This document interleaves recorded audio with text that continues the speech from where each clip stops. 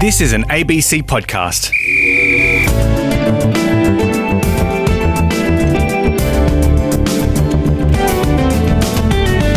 Hello, it's Amanda Smith here, and this is Sporty. Coming up, how a group of soccer-mad teenagers newly arrived in Australia are finding their feet by learning to be referees. Yeah, that's good. When you blow the whistle, your whistle is your form of communication between you, the players, the spectators, and the coaches. For me, I want to be a soccer player, but I also want to learn about ref, because at the moment I'm looking for a job and still can't find a job for now.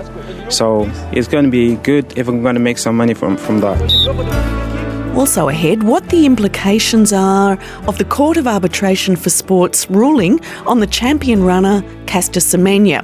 It's been called the sporting trial of the century.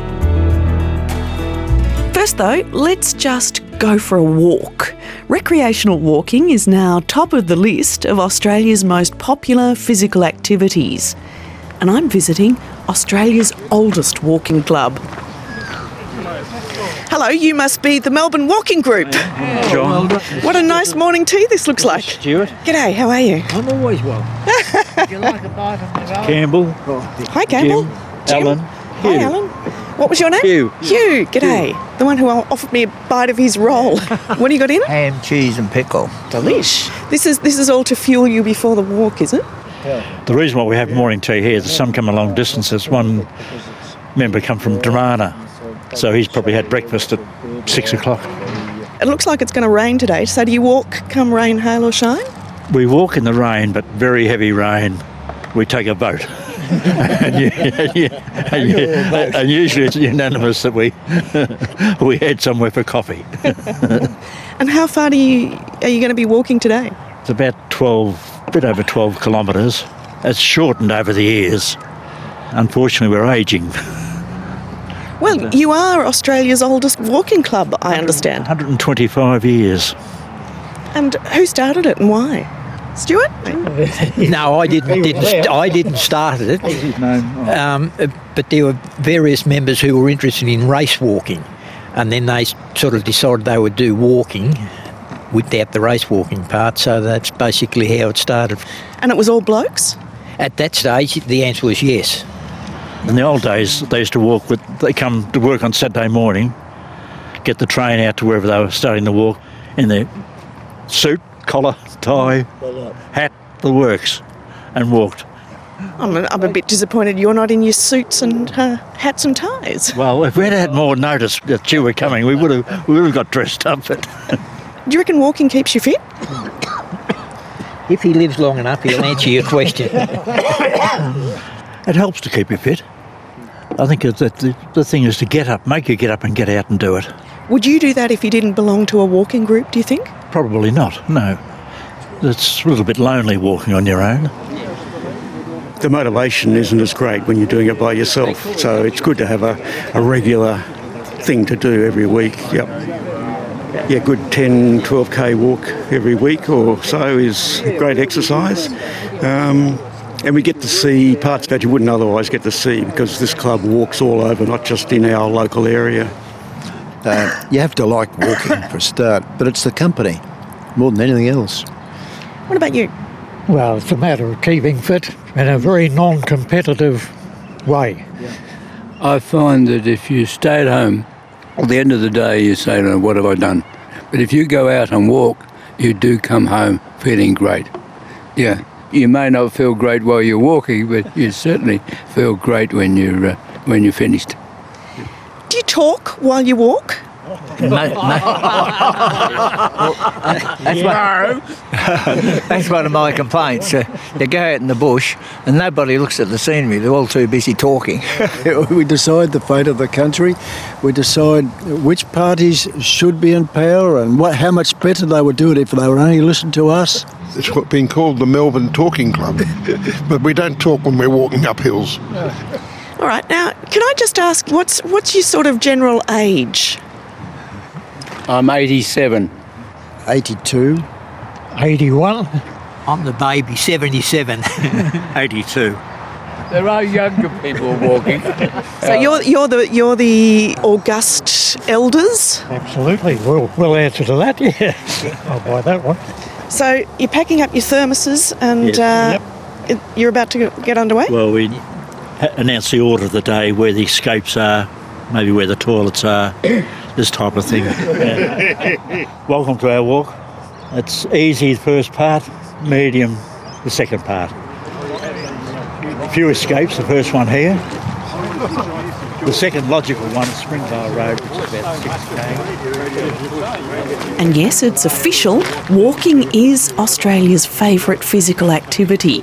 That's ahead of going to the gym, running and cycling, and according to the latest data just released by Sport Australia. Now, recreational walking might be popular, but what does the science say about its physical benefits? Does walking provide enough by way of exercise for your health and fitness? Jackson Fife is an exercise scientist.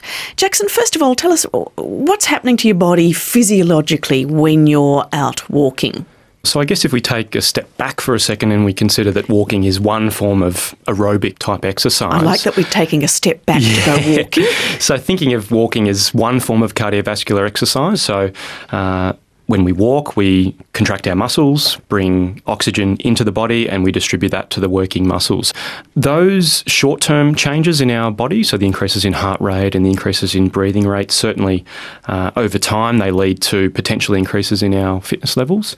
And certainly there's other health-related benefits, such as reductions in blood pressure, potentially favourable changes in our blood lipids, the fats in our blood, and also reducing the risk of chronic diseases such as type 2 diabetes, heart disease.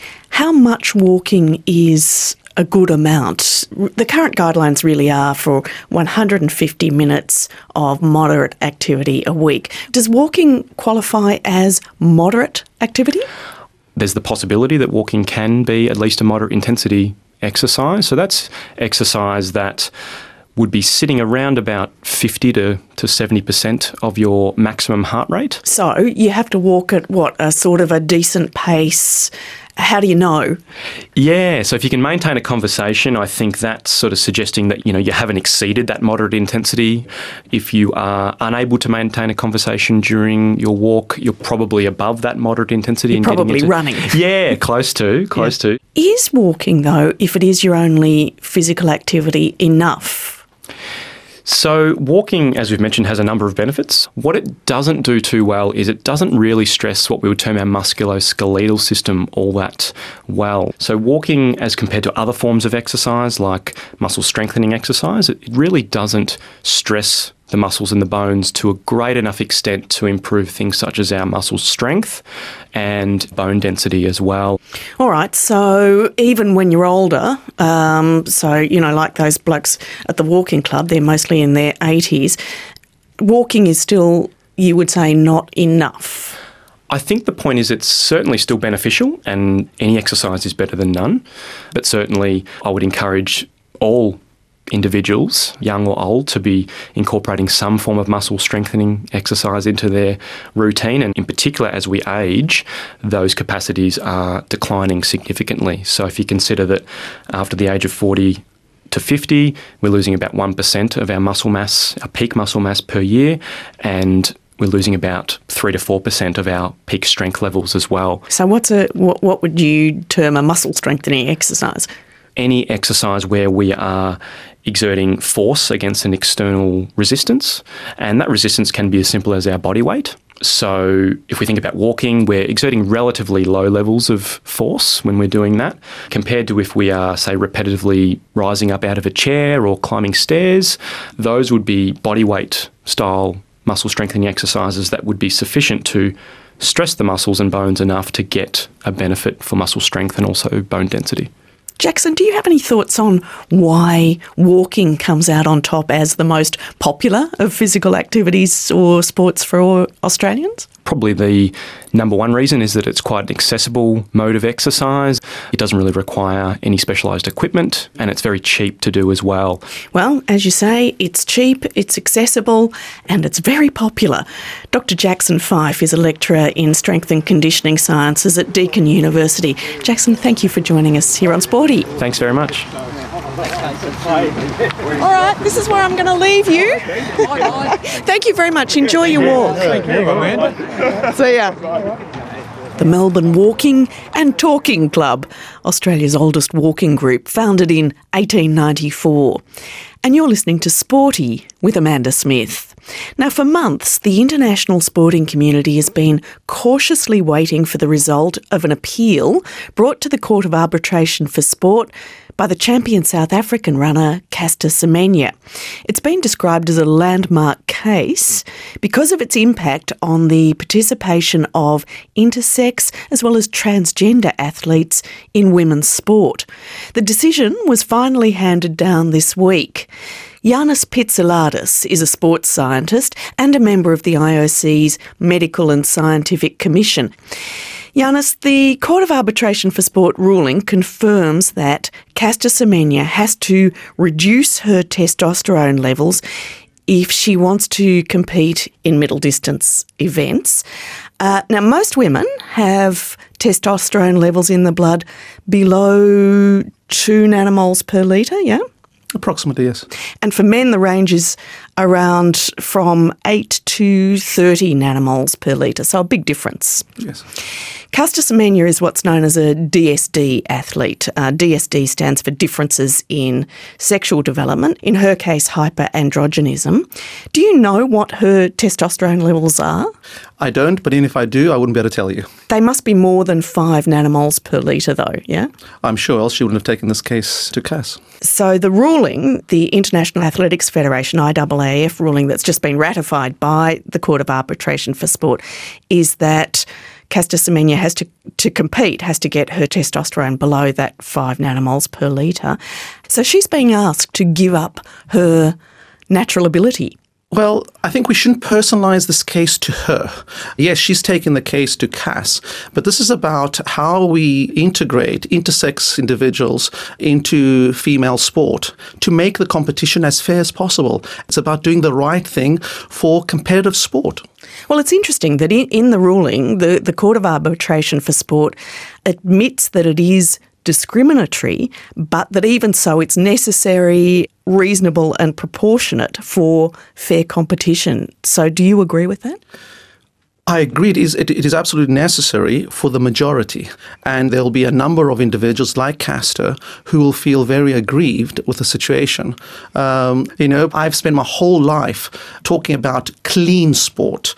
And here we have a situation where we wanted to take drugs to compete, That's right. So it's a real conundrum here. This was the outcome I wanted, but in particular looking at the headline, which is the word discrimination, that really makes me worry because it is discrimination against her, but I think any other decision would be discrimination against the majority of athletes, female athletes. So this is a very particular case, and that's why no one can stand up being happy with the decision, but I think the limited science available has been appropriately applied here, and I think we've reached the right decision.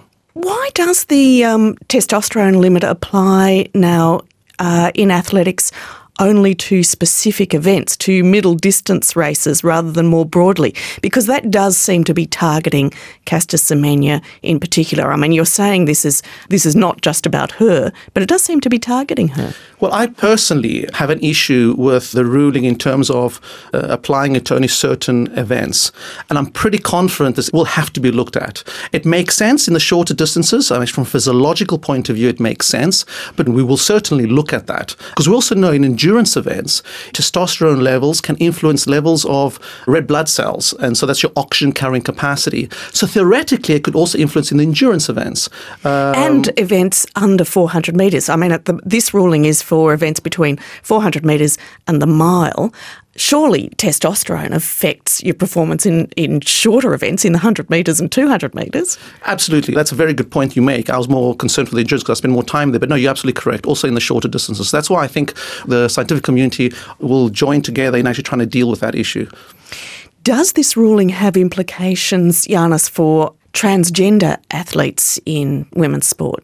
This ruling will have very important implications for transgender sport because using this kind of threshold of the 5 nanomoles per litre, it will be equally applied to transgender. But, this whole idea is to make this kind of a ruling somewhat fluid. So as we generate more data, it can be, in one sense, corrected. But I think 5 will turn out to be roughly where we will end up. Well, there is an awful lot of complexity and controversy around all this, around intersex and transgender women competing in female sport. And one of the problems that you're indicating, I think, is that right now there just isn't enough scientific evidence to make a clear case about what is fair. Now, you and your colleagues are about to embark on a big study involving transgender people before, during and after transitioning. What are you wanting to find out and establish? Well, let's keep in mind that the transition is a lifetime process, so there'll be transitions throughout their lifetime. We want to really find out what happens in terms of let's take this issue of what's called muscle memory. The muscle will start off as male. What happens during the transition process? Will it still have the kind of makings of a male muscle, so still maintain a lot of its benefit that was once there? So are there like residual benefits of having gone through a male testosterone puberty, even though subsequently in transitioning you've taken testosterone suppressants? You said it beautifully, and that's exactly. And the animal studies show that there is a very large residual effect, which equally could apply to the likes of Caster, because she's actually been competing, growing up in a milieu of very high testosterone levels. So there actually could be that big benefit remains, not to the same level, but she will have some benefit there. So we can still predict, I would gather, that she will still be very competitive, and my money is on her winning gold in Tokyo. In 2020, next year. So that's even with reduced testosterone levels if there are residual effects, plus, of course, her own training efforts and so on. Yes. Tell me more, though, Giannis, then about what you're doing with this study. I think you're hoping to gather 40 people to do this research with? Yes, we plan to study 20 male to female transitions and 20 female to male transitions. Do an extensive battery test before the transition, during and following them over a long period of time. What impact does the transition have on their performance? And then by understanding that, come back also to this ruling and see, well, is it the right ruling? And will all these people in your study be athletes? At the moment, because we haven't got the final ethical approval in, so we haven't had the chance to go through the 3,000 individuals from which we're going to select our volunteers.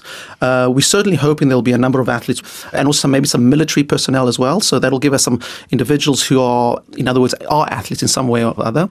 But we were contacted recently by a double Olympian who competed in 2 Olympics as a male and is considering competing in Tokyo as a female, has transitioned and is basically contacted us to be part of our research and for us to really understand the process, because there we have a double Olympian who had success in 2 Olympics coming back to a 3rd Olympic now as a different gender. So it'll be quite fascinating to see what we will find and how successful she will be. And we certainly are very keen to support her. I imagine you can't name the athlete, but can you say which sport? It's rowing.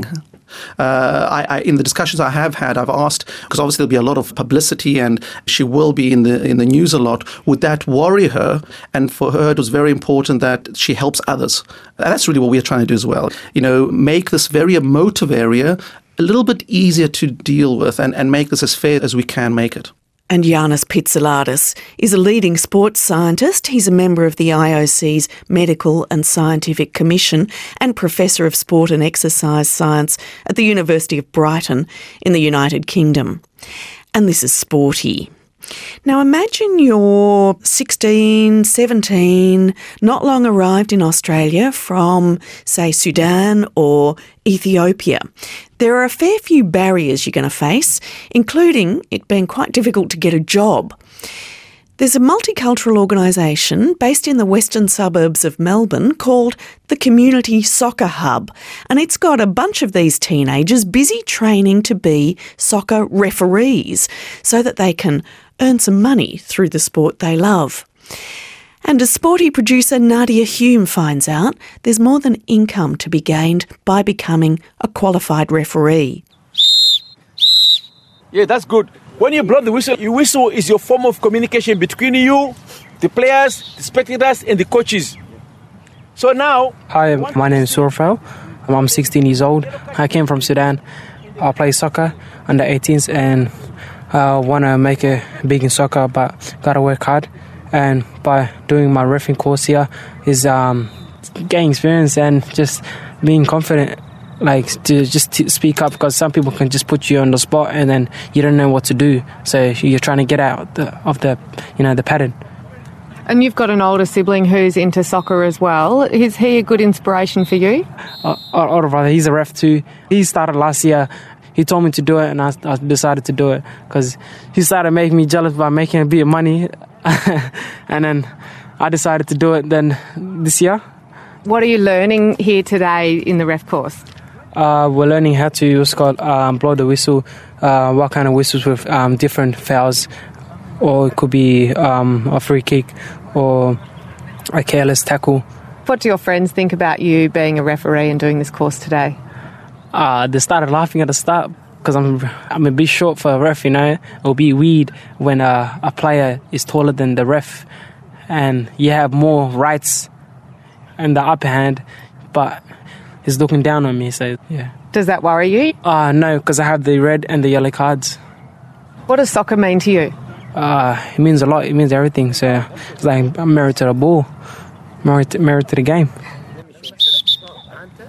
No, you don't. Why are you blowing the whistle? I'm blowing. I asked him. I said like you have to. No, you don't. Yeah. You blow the whistle for the free kick. Only, yeah. Yeah. And then you give the card. And then you blow the whistle to restart the game. My name is Nick Hatzogler and I'm the head of community projects at Football Victoria. We're here today at a course for referees, for up-and-coming referees. Why is it important that these young people are being trained to be refs? One, it's really important to, for people that partake in football to understand what it's like to referee.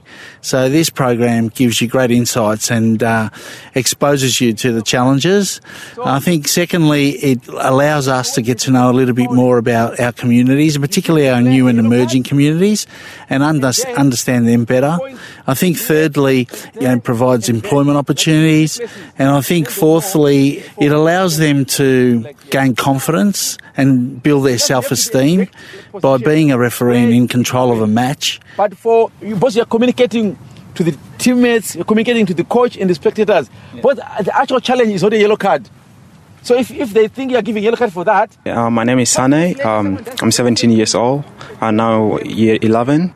I'm here today to learn about the rules of soccer and have fun as well. Are you trying to become a better player by becoming and learning about being a referee?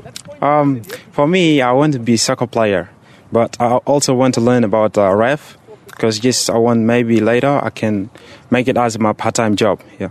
Is there anything surprising about what you've learnt today? Yeah, a lot of things. Because I didn't know a half-time you have to whistle a double, just do it twice. And also I didn't know how to you have to whistle when there's substitution. Yeah, that's what I've learned today. Do you think that there are other things that you can learn by being a referee that you could use in the rest of your life? Yeah, I think the ref, you have to be friendly with the people. So, yeah, I'm friendly, but not too much because I always stay alone with myself, just talking with people online, like on the phones, but I don't talk with them face-to-face outside. So it's going to be good if I learn that in here to be a ref. It will be great for me, a great opportunity because I will learn how to talk with the players and be friendly with them.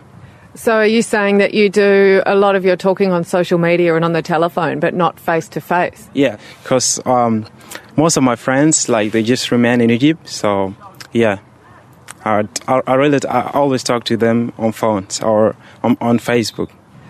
Are you hoping that you might be able to make a bit of money by being a referee? Yeah, I'm hoping that, yeah, because at the moment I'm looking for a job and still can't find a job for now. So it's going to be good if I'm going to make some money from that. Is it hard for a young person to get a job these days? I think yes, because if you hear, like, it's not the same like when I was in Egypt. Because when I was in Egypt, you can get a job quick, like much quicker. There's not many people. But here, I think you need more experience. So, and me, I didn't do any experience here. So that's why I think it's a bit hard for young people who didn't get experience to get a job here. Okay, that's good. So guys, in your spare time, just think about it. There are 3 types of whistles. No card, free kick, just a free kick. The next one, there's going to be a yellow card.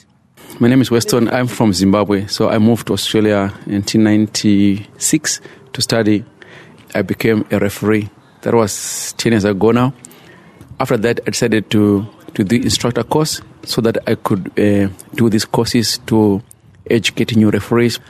As a referee, what I've learned a lot is managing, because when I'm a referee with 2 assistants, I have to manage the team. So managing the team, it gives me very good skills in teamwork. It also gives me skills in communication, and it gives you confidence. And also for me, it gives me a good rapport with people. I meet so many different kind of people during games, so it's good for me. I get to know what's happening in the society and just to see people and allow them to be themselves. Which offences do we give yellow cards for? What happens for us to give yellow cards? Foul. Foul, like what? Like a reckless challenge. Yeah. That's one. Careless. So my name is Thomas and I'm originally from Burma. I've been living in Australia for 5 to 6 years. And then I'm currently volunteering in community soccer hubs, and I do a lot of refereeing as well. Is it hard to be a referee? It is. It can be hard when all the people are very enthusiastic, so they want to win. Obviously, when they play soccer, even friendly match, or doesn't matter if it's friendly or a competition, they come here to win. So when the match got intense, that's where the referee are under pressure. And then I guess it's very some of the games are easy, but most of the time, being referee is hard. So you're a player and a referee. Yes. How important is soccer in your life? So soccer is everything for me, so I would give anything to soccer. Because of this soccer, I meet a lot of new friends and I make a lot of connections. And then because of soccer, I'm fit and I can walk better and I can communicate better because of soccer. So basically, soccer is a big, important part of my life. If there's no soccer, I couldn't imagine any sport than soccer. That's all I can say, yeah. So when you give a card, guys, so you need to record the time as well. For the report, if the second yellow, then you have to put the report.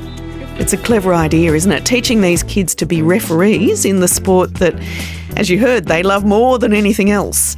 Nadia Hume, who's the producer of Sporty, took you to meet them. And I'm Amanda Smith. Now, there are a few options for how you can listen to this program: on air on RN, online with the ABC Listen app, or you can subscribe to get each new episode from wherever you like to get your podcasts. Simplest, quickest way to search is by typing in Sporty ABC.